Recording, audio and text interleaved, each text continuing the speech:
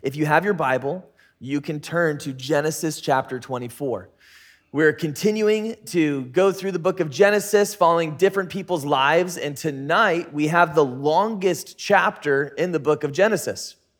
We've been seeing different couples, different generations of this one family, and for all of them, we don't get the full story, of how the mom and the dad met, how the groom went to the bride's father and asked for her hand in marriage.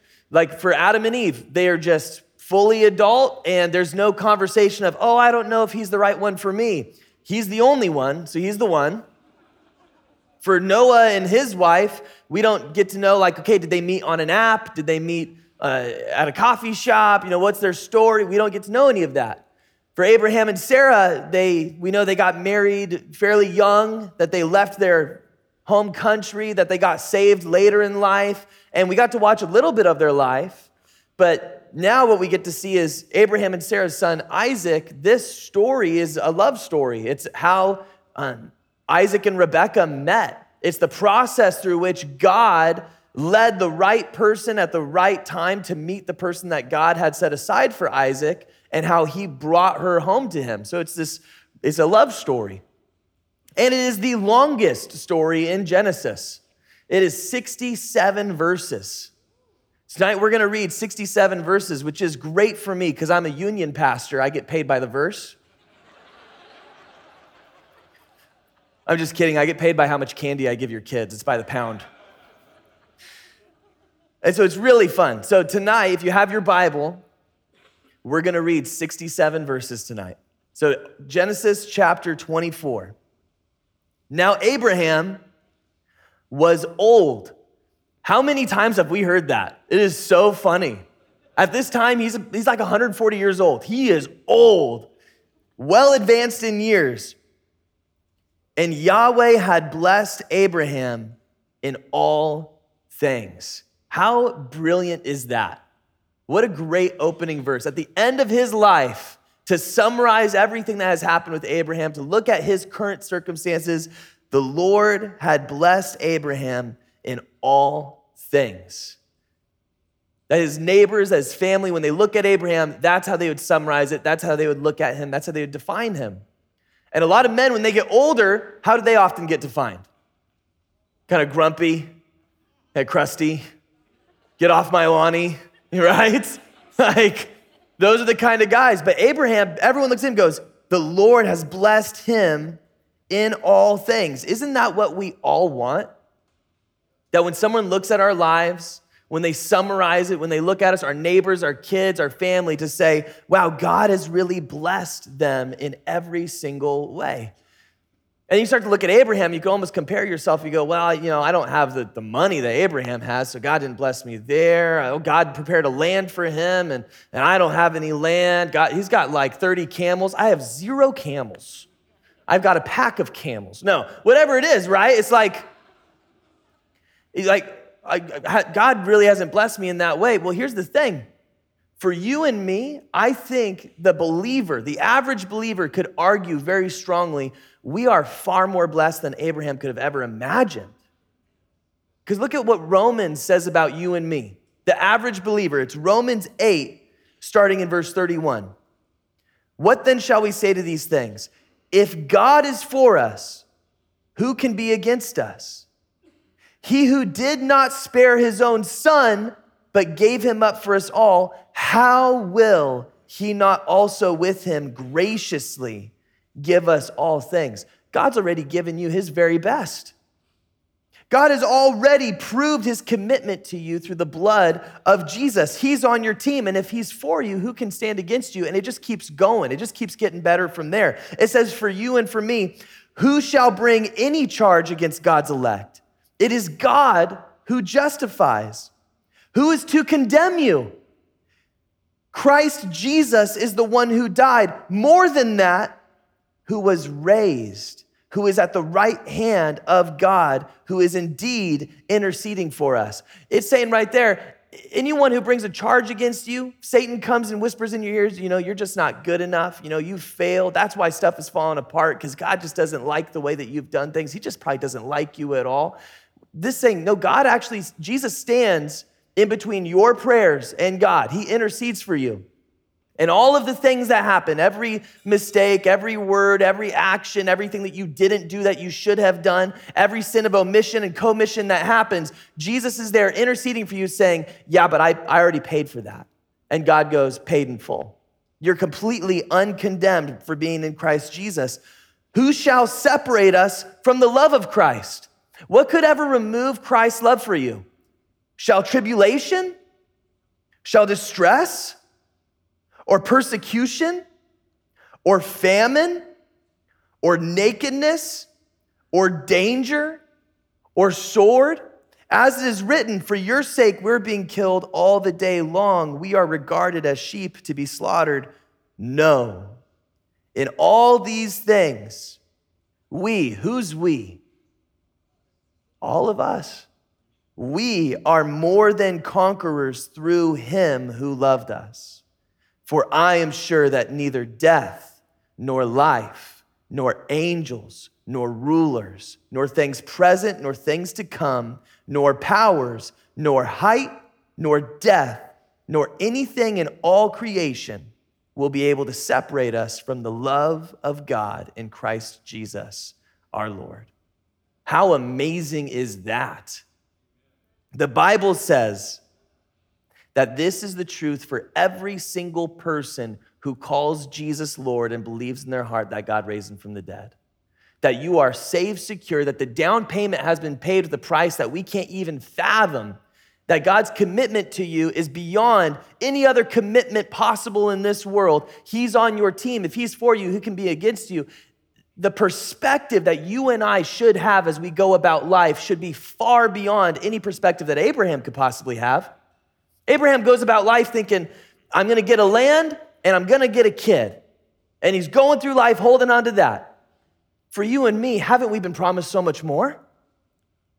Oh man, absolutely. I think the argument could very firmly be made that God has already promised to you and me far more blessing and riches than Abraham could have ever imagined or hoped for. And so what if we just actually took that perspective and we lived that way? If we actually internalized all the ways that God has blessed us, I believe that we would live the kind of life that would cause people to say, oh, God has blessed him in all things.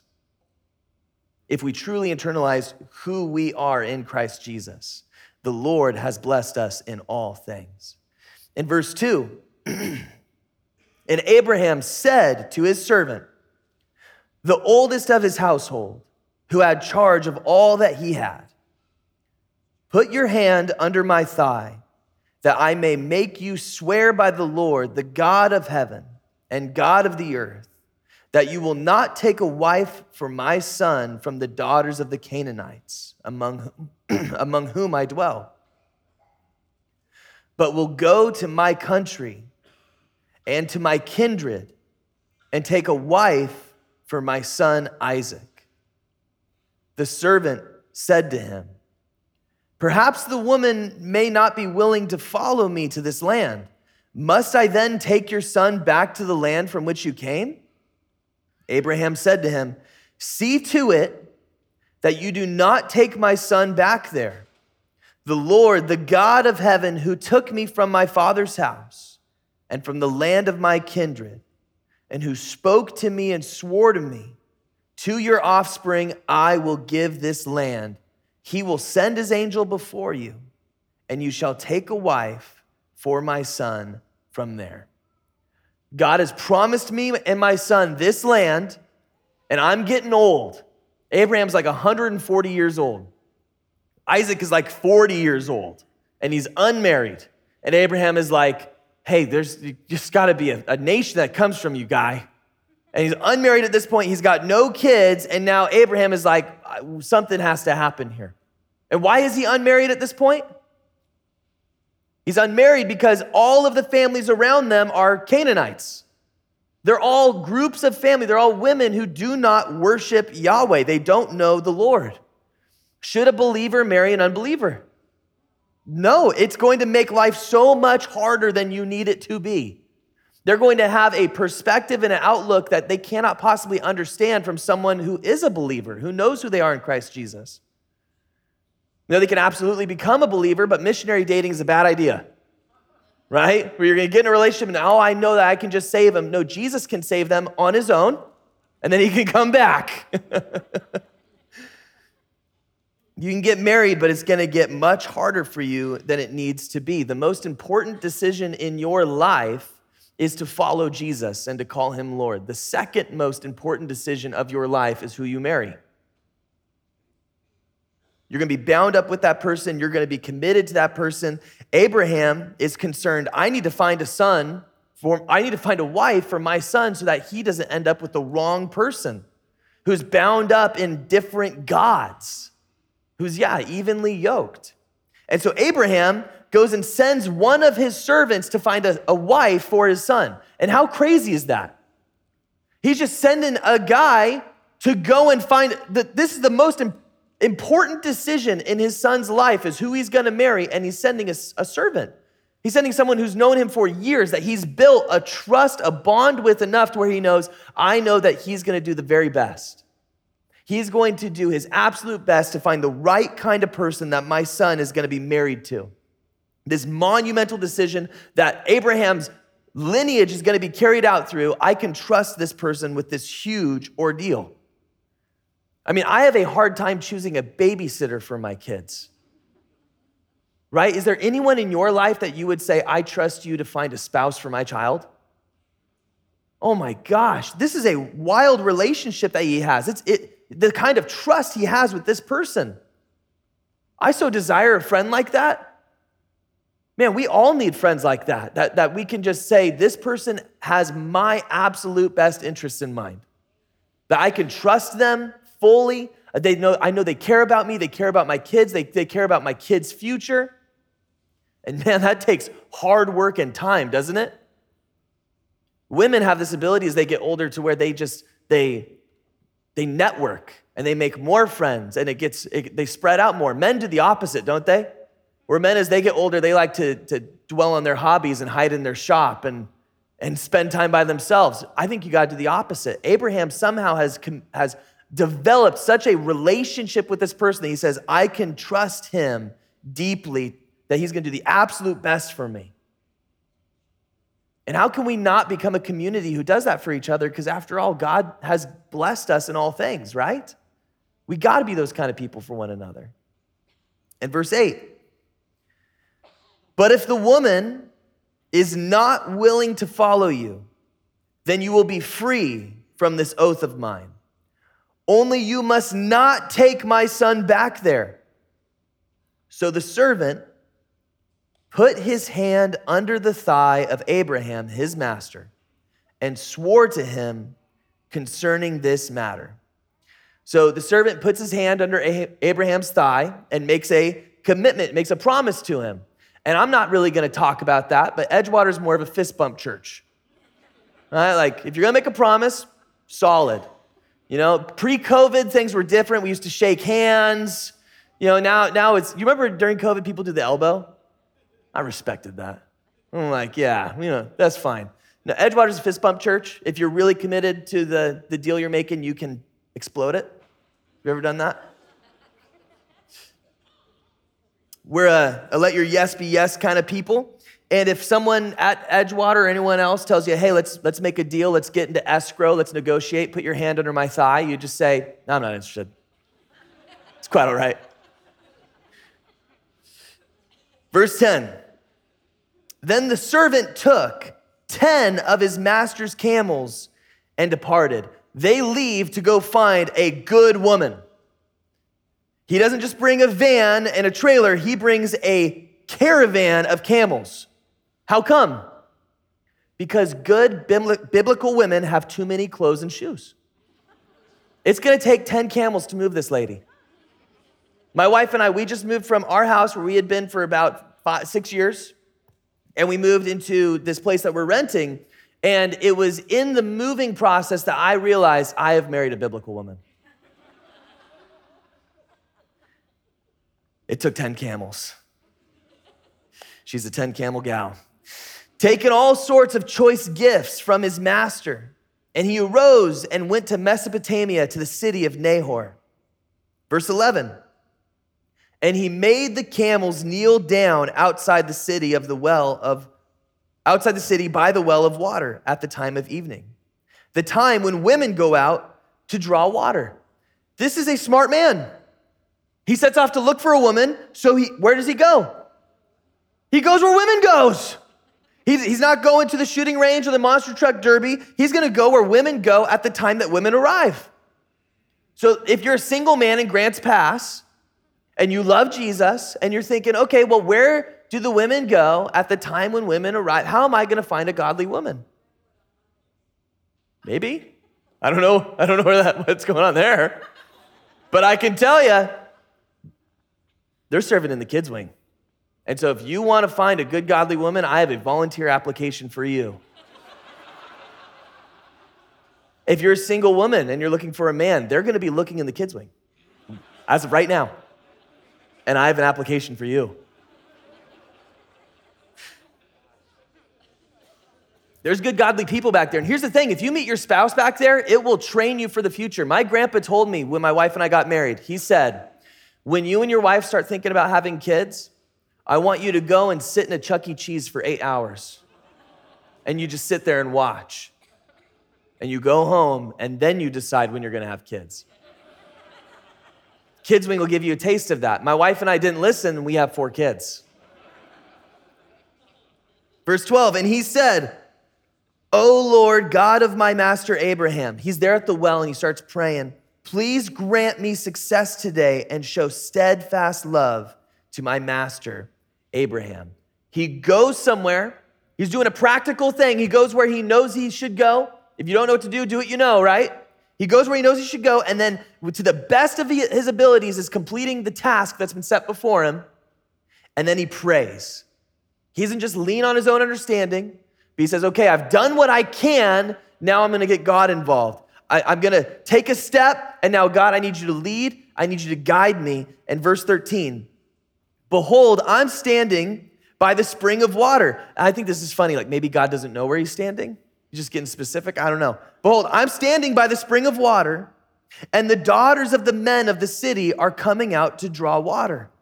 Let the young women to whom I shall say, please let down your jar that I may drink, and who shall say, drink, and I will water your camels.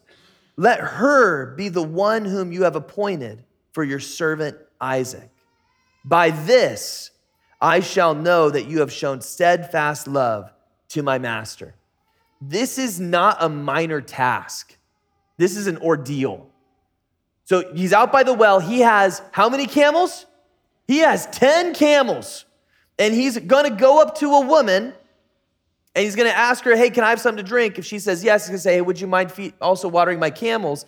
And if she says yes and follows through with that task, I know that's the lady. That is an ordeal. We're talking 25 gallons of water to feed these camels, lowering the jug into the water, pulling it up, going to the trough, unloading it, doing that over and over and over again until they are all watered. So he's saying, okay, let me find someone who will allow me to greatly inconvenience them as they water my camels.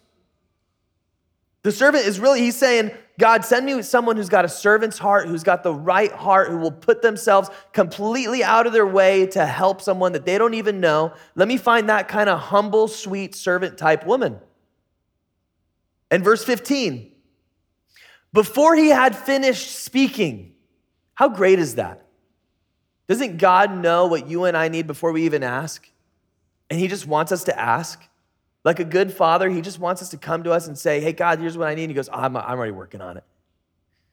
Before he had finished speaking, behold, Rebekah, who was born to Bethuel, the son of Milcah, the wife of Nahor, Abraham's brother, came out with her water jar on her shoulder. The young woman was very attractive in appearance, a maiden whom no man had known. She went down to the spring and filled her jar and came up. Then the servant ran to meet her and said, please, give me a little water to drink from your jar. She said, drink, my lord. And she quickly let her jar upon her hand and gave him a drink. When she had finished giving him a drink, She said, I will draw water for your camels also, until they have finished drinking. So she quickly emptied her jar into the trough and ran again to the well to draw water. And she drew for all his camels. The man gazed at her in silence to learn whether the Lord had prospered his journey or not. Dude, Rebecca is a worker, and she's strong.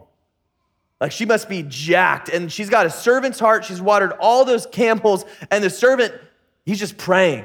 He's just watching. In verse 22, when the camels had finished drinking, the man took a gold ring weighing a half shekel and 2 bracelets for her arms weighing 10 gold shekels. This is like $100,000 in value.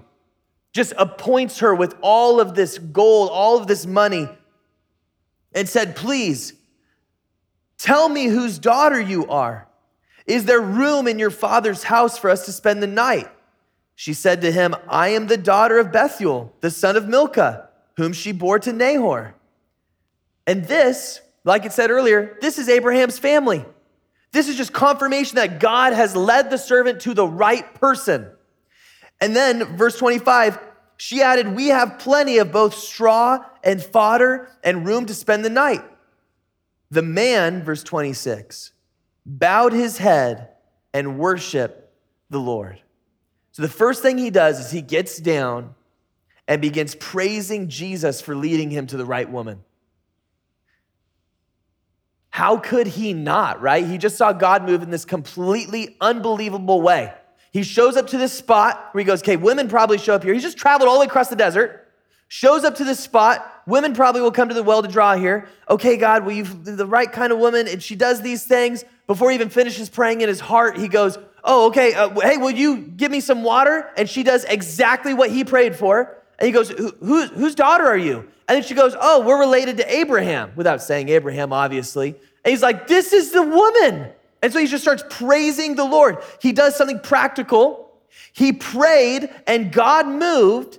And now he gets to praise the Lord for who God is and what he did. And so a few weeks ago, we had this guy here. His name's Billy Graham Palouse. Billy Graham is amazing. His life is so crazy so for me, my tire pops. And I got to tell you about it because, oh my gosh, what an inconvenience. This is insane. He stayed the night at my parents' house before he taught here. And he didn't share with you guys what happened that very morning because his life is so wild, it didn't even hit his radar. So he's at my dad's house. My dad's like, yeah, okay, they can stay here. And so he lives my dad sleeps on the bottom floor and there's a second floor. And you can hear Billy Graham walking at like 5 o'clock in the morning. And my dad goes, okay, I'll get up, but I'll give him privacy. And our high school pastor, Everett, comes to pick him up. And so my dad can hear Everett's truck come and he goes, okay, cool. When he leaves with Everett, then I'll get up and go about my day. And he hears Everett fling the door open. And all he can hear is, and my dad is like, Everett does not know how to enter someone's house at 5 a.m. That is so rude. And then he hears, John, that's my dad's name. John, there's a fire. And my dad's like, oh. And so he gets up. My dad is only wearing jeans. Billy Graham is in his Sunday getup. And Billy Graham is outside with a garden hose trying to put out this fire. And so my dad is also with a garden hose putting out the fire, waiting for the fire truck to come and actually put it out. Billy Graham, then the fire truck shows up, gets in the truck with Everett, comes here and teaches and doesn't even mention it. Because that's not wild for him, right? Like that doesn't even hit his radar for the crazy things. That happens probably in India all of the time. Like, oh, there was a fire. Well, I've got to help, right? So that's the kind of life Billy Graham leads. Well, Billy Graham, there's a woman that's been coming to our church. Her name is Jeannie. And for the last 8 months, since she was 17 years old, she's been having just these chronic seizures. And there was one time when she was in high school, she was swimming, she got a seizure and she drowned. Like, she just has these seizures that just cause her to black out. They for the last 8 months has been having them daily. And then for the last 6 months has been having them twice daily, sometimes multiple times a day. They cause her to lose her memory. They cause her to just get fuzzy. Her kids have been super concerned about her and like, man, we got to get a caretaker. We got to figure this out. So Jeannie has been feeling worse and worse and worse and worse. And the Sunday morning that Billy Graham's here, she's thinking, I'm not going to make it to church. I just feel terrible. And then she just starts feeling way better. And she goes, you know what? I might be able to make it to church today. I'm going to make it to church today. And so she comes in and she sits in what I think is the second row. And Billy Graham teaches and teaches and teaches. Then Matt comes up and does the communion. So Billy Graham comes off the stage. Right when Billy Graham comes off of the stage, she's been having these 3 times a day for 6 months. She starts having one of her seizures and has the blackout kind. And Matt is like, do we need to get an ambulance? What do we got to do? And Billy Graham just gets over there and grabs her head and starts praying for her. And he starts praying.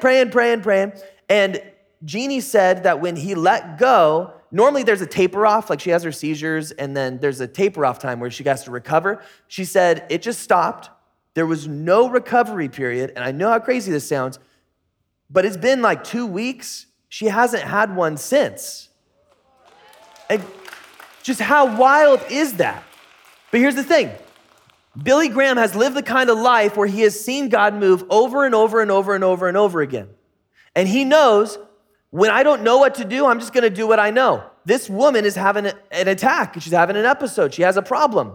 I know I need to pray for her. So I'm going to lay hands on her and I'm going to ask Jesus, who's already given me all good things, I'm going to pray that he heal her right now. Because when I don't know what to do, I'm going to do what I know. And then I'm going to trust God to move. And then because he did what he did the practical thing and he prayed, we get to praise. That's exactly what happened with the servant here. That's what we have to do. That we're called, there's so many times that we become people, I know I'm guilty of this, I want to be really, really, really practical. I'm always doing something, but I never pray about it. I never ask for heavenly intercession and guidance and direction. It's got to be both. And then there's the other kind of person, right? Who they pray all the time. They go, okay, God, I just want you to use me and I'll be at home. And if you just send someone to knock on the door and tell me what I need to do, I'll do it. Like, well, good luck, man. No, it's got to be both. You have to say, okay, I'm going to get involved. I'm going to practically do what I know, even if I don't know very much. And I'm going to pray for God's wisdom and direction and insight and intervention all the way through it. And if you do that, God will give you opportunity after opportunity to praise him because God will move. In verse 27, and said, this is the servant. The servant has praised the Lord and he says, blessed be the Lord, the God of my master Abraham, who has not forsaken his steadfast love and his faithfulness toward my master. As for me, the Lord has led me in the way to the house of my master's kinsman. Then the young woman ran and told her mother's household about these things. Verse 29, Rebekah had a brother whose name was Laban. Laban ran out toward the man to the spring. As soon as he saw the ring and the bracelets on his sister's arms and heard the words of Rebekah, his sister, thus the man spoke to me. He went to the man, and behold, he was standing by the camels at the spring. So Laban is this conniving guy that we're going to get to see a lot more as the story progresses. And it's not accidental that it lists the fact that he saw the ring and the bracelets before it lists the fact that he heard the story. He's very motivated by money. He's very motivated to get people to do what he wants if it's going to benefit him and use people. He's a very conniving guy. It's not the testimony that moves him, it's the money. In verse 31, Laban says, come in, O blessed of the Lord. Why do you stand outside? For I have prepared the house and the place for the camels. No, he didn't. He had a servant or someone else do that, but he's just taking the credit for it, you know? Verse 32. So the man came to the house and unharnessed the camels and gave straw and fodder to the camels. And there was water to wash his feet and the feet of the men who were with him. Then food was set before him to eat. But he said, I will not eat until I have said what I have to say. He said, speak on. And just like every man who has a story, he's going to recount the entire thing for us right now. Everything we just read, we get to read it twice. Verse 34. So he said, I am Abraham's servant. The Lord has greatly blessed my master, and he has become great.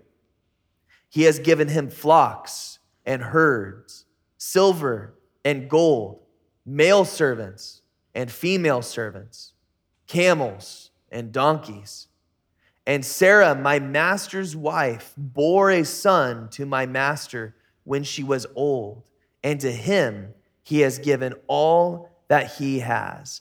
This family would know Sarah and Abraham, that they left this country when they were 80 years old, and they would say, Sarah, that old woman, she had a son?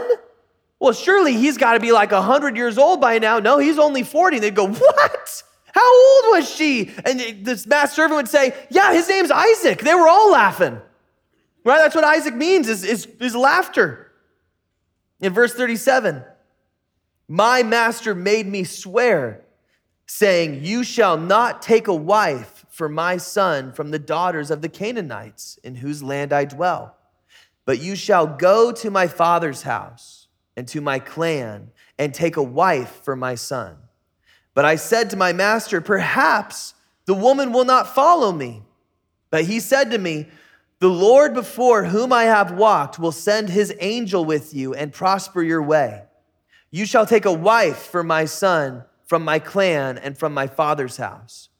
Then you will be free from my oath when you come to my clan. And if they will not give her to you, you will be free from my oath. Isn't it interesting he doesn't mention the thigh thing? We had a very normal promise. I had made a very normal promise that I would go and look for you, right? Like it's kind of interesting. He gave a lot of information and skipped some things.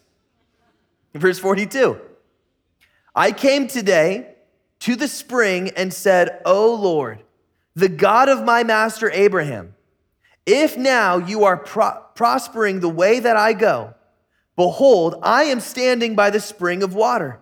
Let the virgin who comes out to draw water, to whom I shall say, please give for me a little water from your jar to drink, and who will say to me, drink, and I will draw for your camels also. Let her be the woman whom the Lord has appointed for my master's son.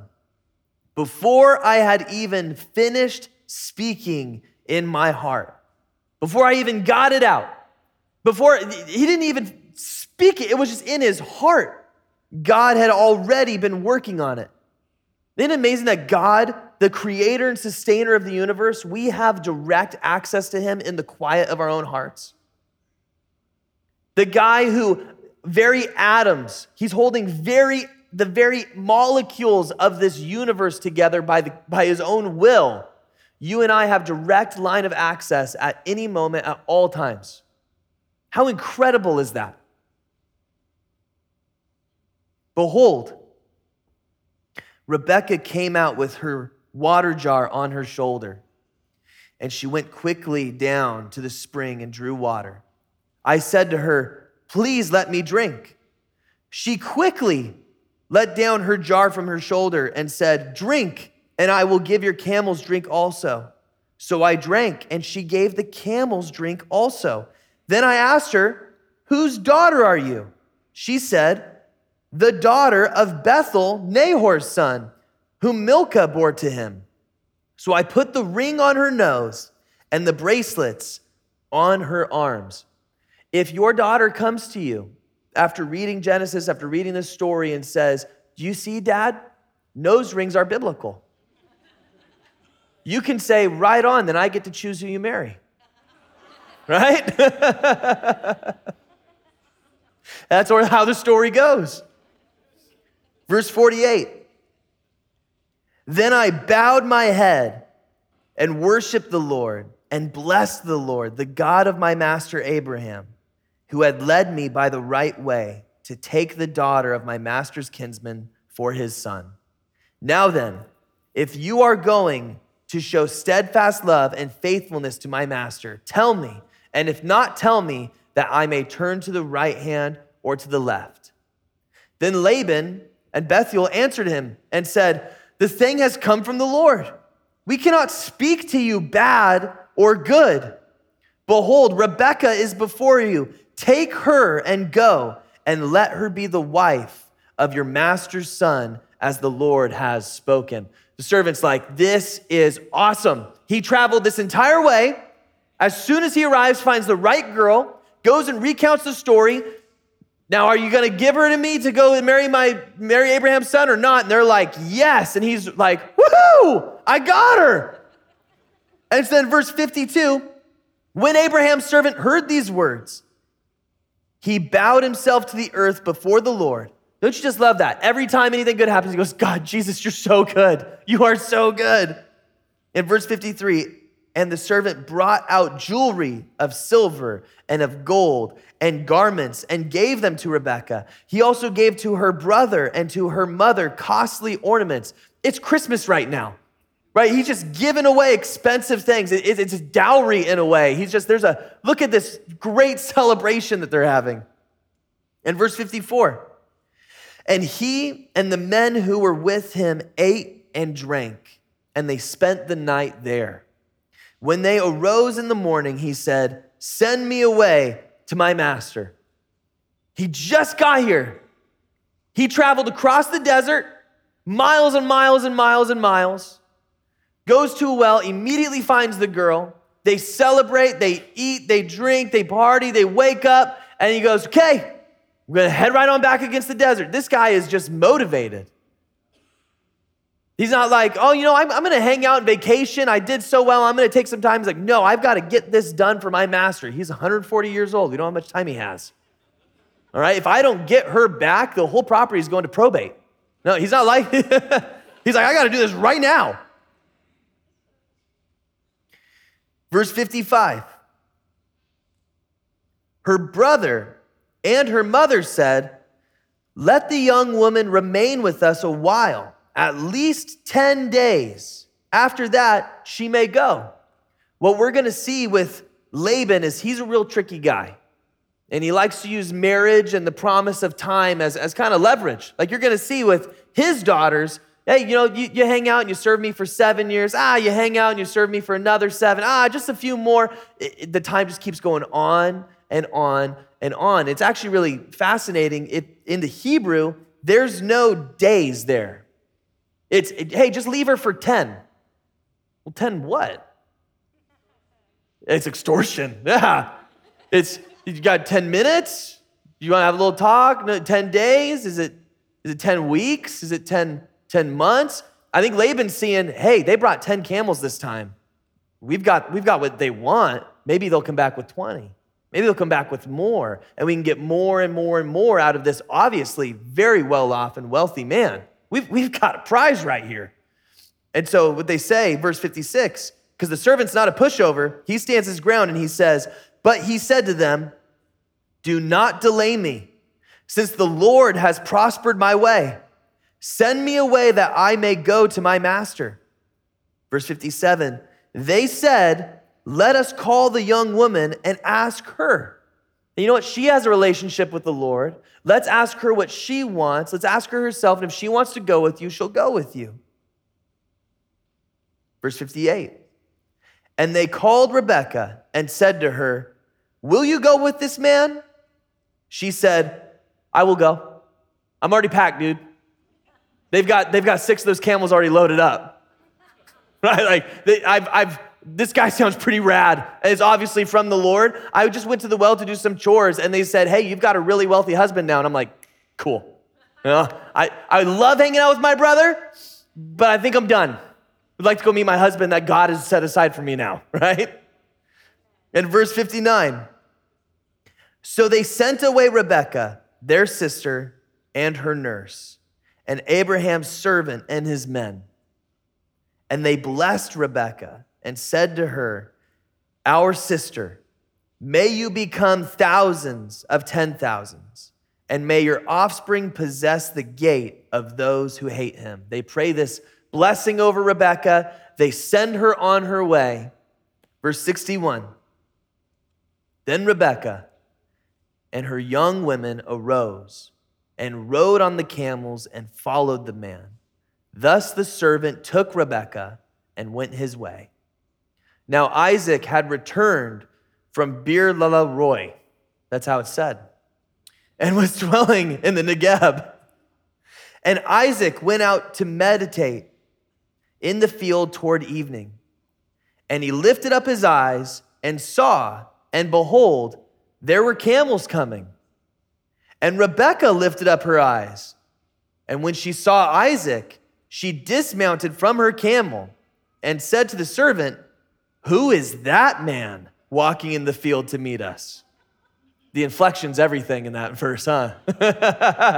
Who is that guy? The servant said, "It is my master." So she took her veil and covered herself. And the servant told Isaac all the things that he had done. Then Isaac brought her into the tent of Sarah his mother and took Rebekah, and she became his wife, and he loved her. So Isaac was comforted after his mother's death. Just a story about God's absolute providence in these people's lives. God, as you're reading the story, he doesn't seem very present, right? Like God doesn't say anything directly, but God very obviously wove and orchestrated this whole story of when the servant would arrive at the well. That the servant has only barely got enough time to pray before the right woman approaches, says exactly what he prayed he would say, does exactly what he hoped she would do, and is exactly the right person. That the family would know Abraham and Sarah and believe what he's saying and say, "Oh my gosh, this must be from the Lord." That God doesn't seem like he's in it, but he's absolutely in it. That he's moving and orchestrating every single thing. And so for you and me, as we go about this week, we need to become practical people. Sometimes you and I don't do the things that we know we should do because we're afraid we're gonna get left hanging. In the kids' wing, all of the time, as kids are leaving, I will go, "Hey, I hope you had fun today." And they walk by. And I go, and I always get a laugh from the parents for that. You know, I give myself a high five, like, "Oh, bummer," or fist bump, okay, right? There's nothing worse than getting left hanging. Sometimes you and I don't get involved because we're afraid of, well, what if I pray for that person? God, will you make the seizure stop? In Jesus' name, I command you to heal this woman. And God doesn't do it. I'm gonna be left hanging. It's gonna be embarrassing, and people are gonna see, and they're gonna make fun of me, and they're gonna think less of me. So sometimes you and I don't do the things that we know we should do because we're afraid, what if that doesn't happen? And I think we miss out. Max, one of our middle school pastor, he showed up on a job site where my dad was working because he wanted to ask me something. I was there with my dad. And Max doesn't work for my dad. He's never been on this job site before. And I was helping my dad lift a beam. And so Max just started sweeping. And my dad is like, "Who is that guy?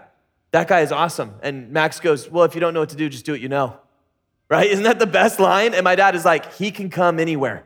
Like I like that kid. I think sometimes that's all God wants us to do. We don't be afraid of being left hanging. We just go, "Okay, I don't know what to do right now, so I'm gonna do what I know." So we need to become people who are practical. We need to become a praying people. We have to become people who are just asking for heavenly direction all of the time.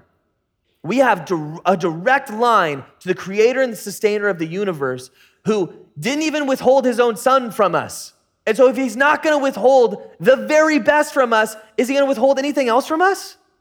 Absolutely not. That we have to be the kind of people who say, "Okay, God, will you give me direction? Will you give me insight? Okay, God, I moved, but now I need to see you move as well. Will you move? Will you show me what's next? Will you lead me in this next step? Will you guide me?" And if we do that, I believe we will become a praising people because the God of Abraham, the God of Isaac, the God of Jacob is the same God yesterday, today, and forever, and he's the God who lives in us. And if God orchestrated even something as simple as a marriage, isn't God gonna be involved in the daily things for you and for me? Absolutely. And it's so important that we share stories like what happened with Jeannie, or what's happening with the babies that God is healing at the NICU, because God is still healing Chris Klein's baby, Shiloh. He's having some oxygen issues, but God is healing that baby. It's so important that we share those testimonies and stories so we become people who go, "Oh, Yes, God is moving. God is alive. God is still the same God who orchestrated and moved and redeemed in here is alive today and doing that in Grants Pass, because it will cause you and I to become more bold and more practical and more prayerful, and we'll become a community who's praising our King who is actively moving his kingdom forward in Grants Pass today. Amen. If you don't know what to do, just do what you know and trust that God is going to do the rest. So Jesus, we are so thankful that we get to be called your people. We're so thankful that you are not distant, but you are present, that you love us, that you want us to be involved in moving your kingdom forward, that you have huge opportunities for us to pray and get to see people healed. There's huge opportunities for us to pray and get to see people's addictions, release them. That we get to pray and get to see people who were lost become found. And so, Jesus, I pray that we would become a group of people who are mindful and constantly remembering, my God is alive. I follow the God of Abraham and of Isaac and of Jacob, and he's moving even today. God, will you use us? May we be practical, prayerful people who get to see you move. It's in Jesus' name we pray. Amen. Amen. God bless you guys.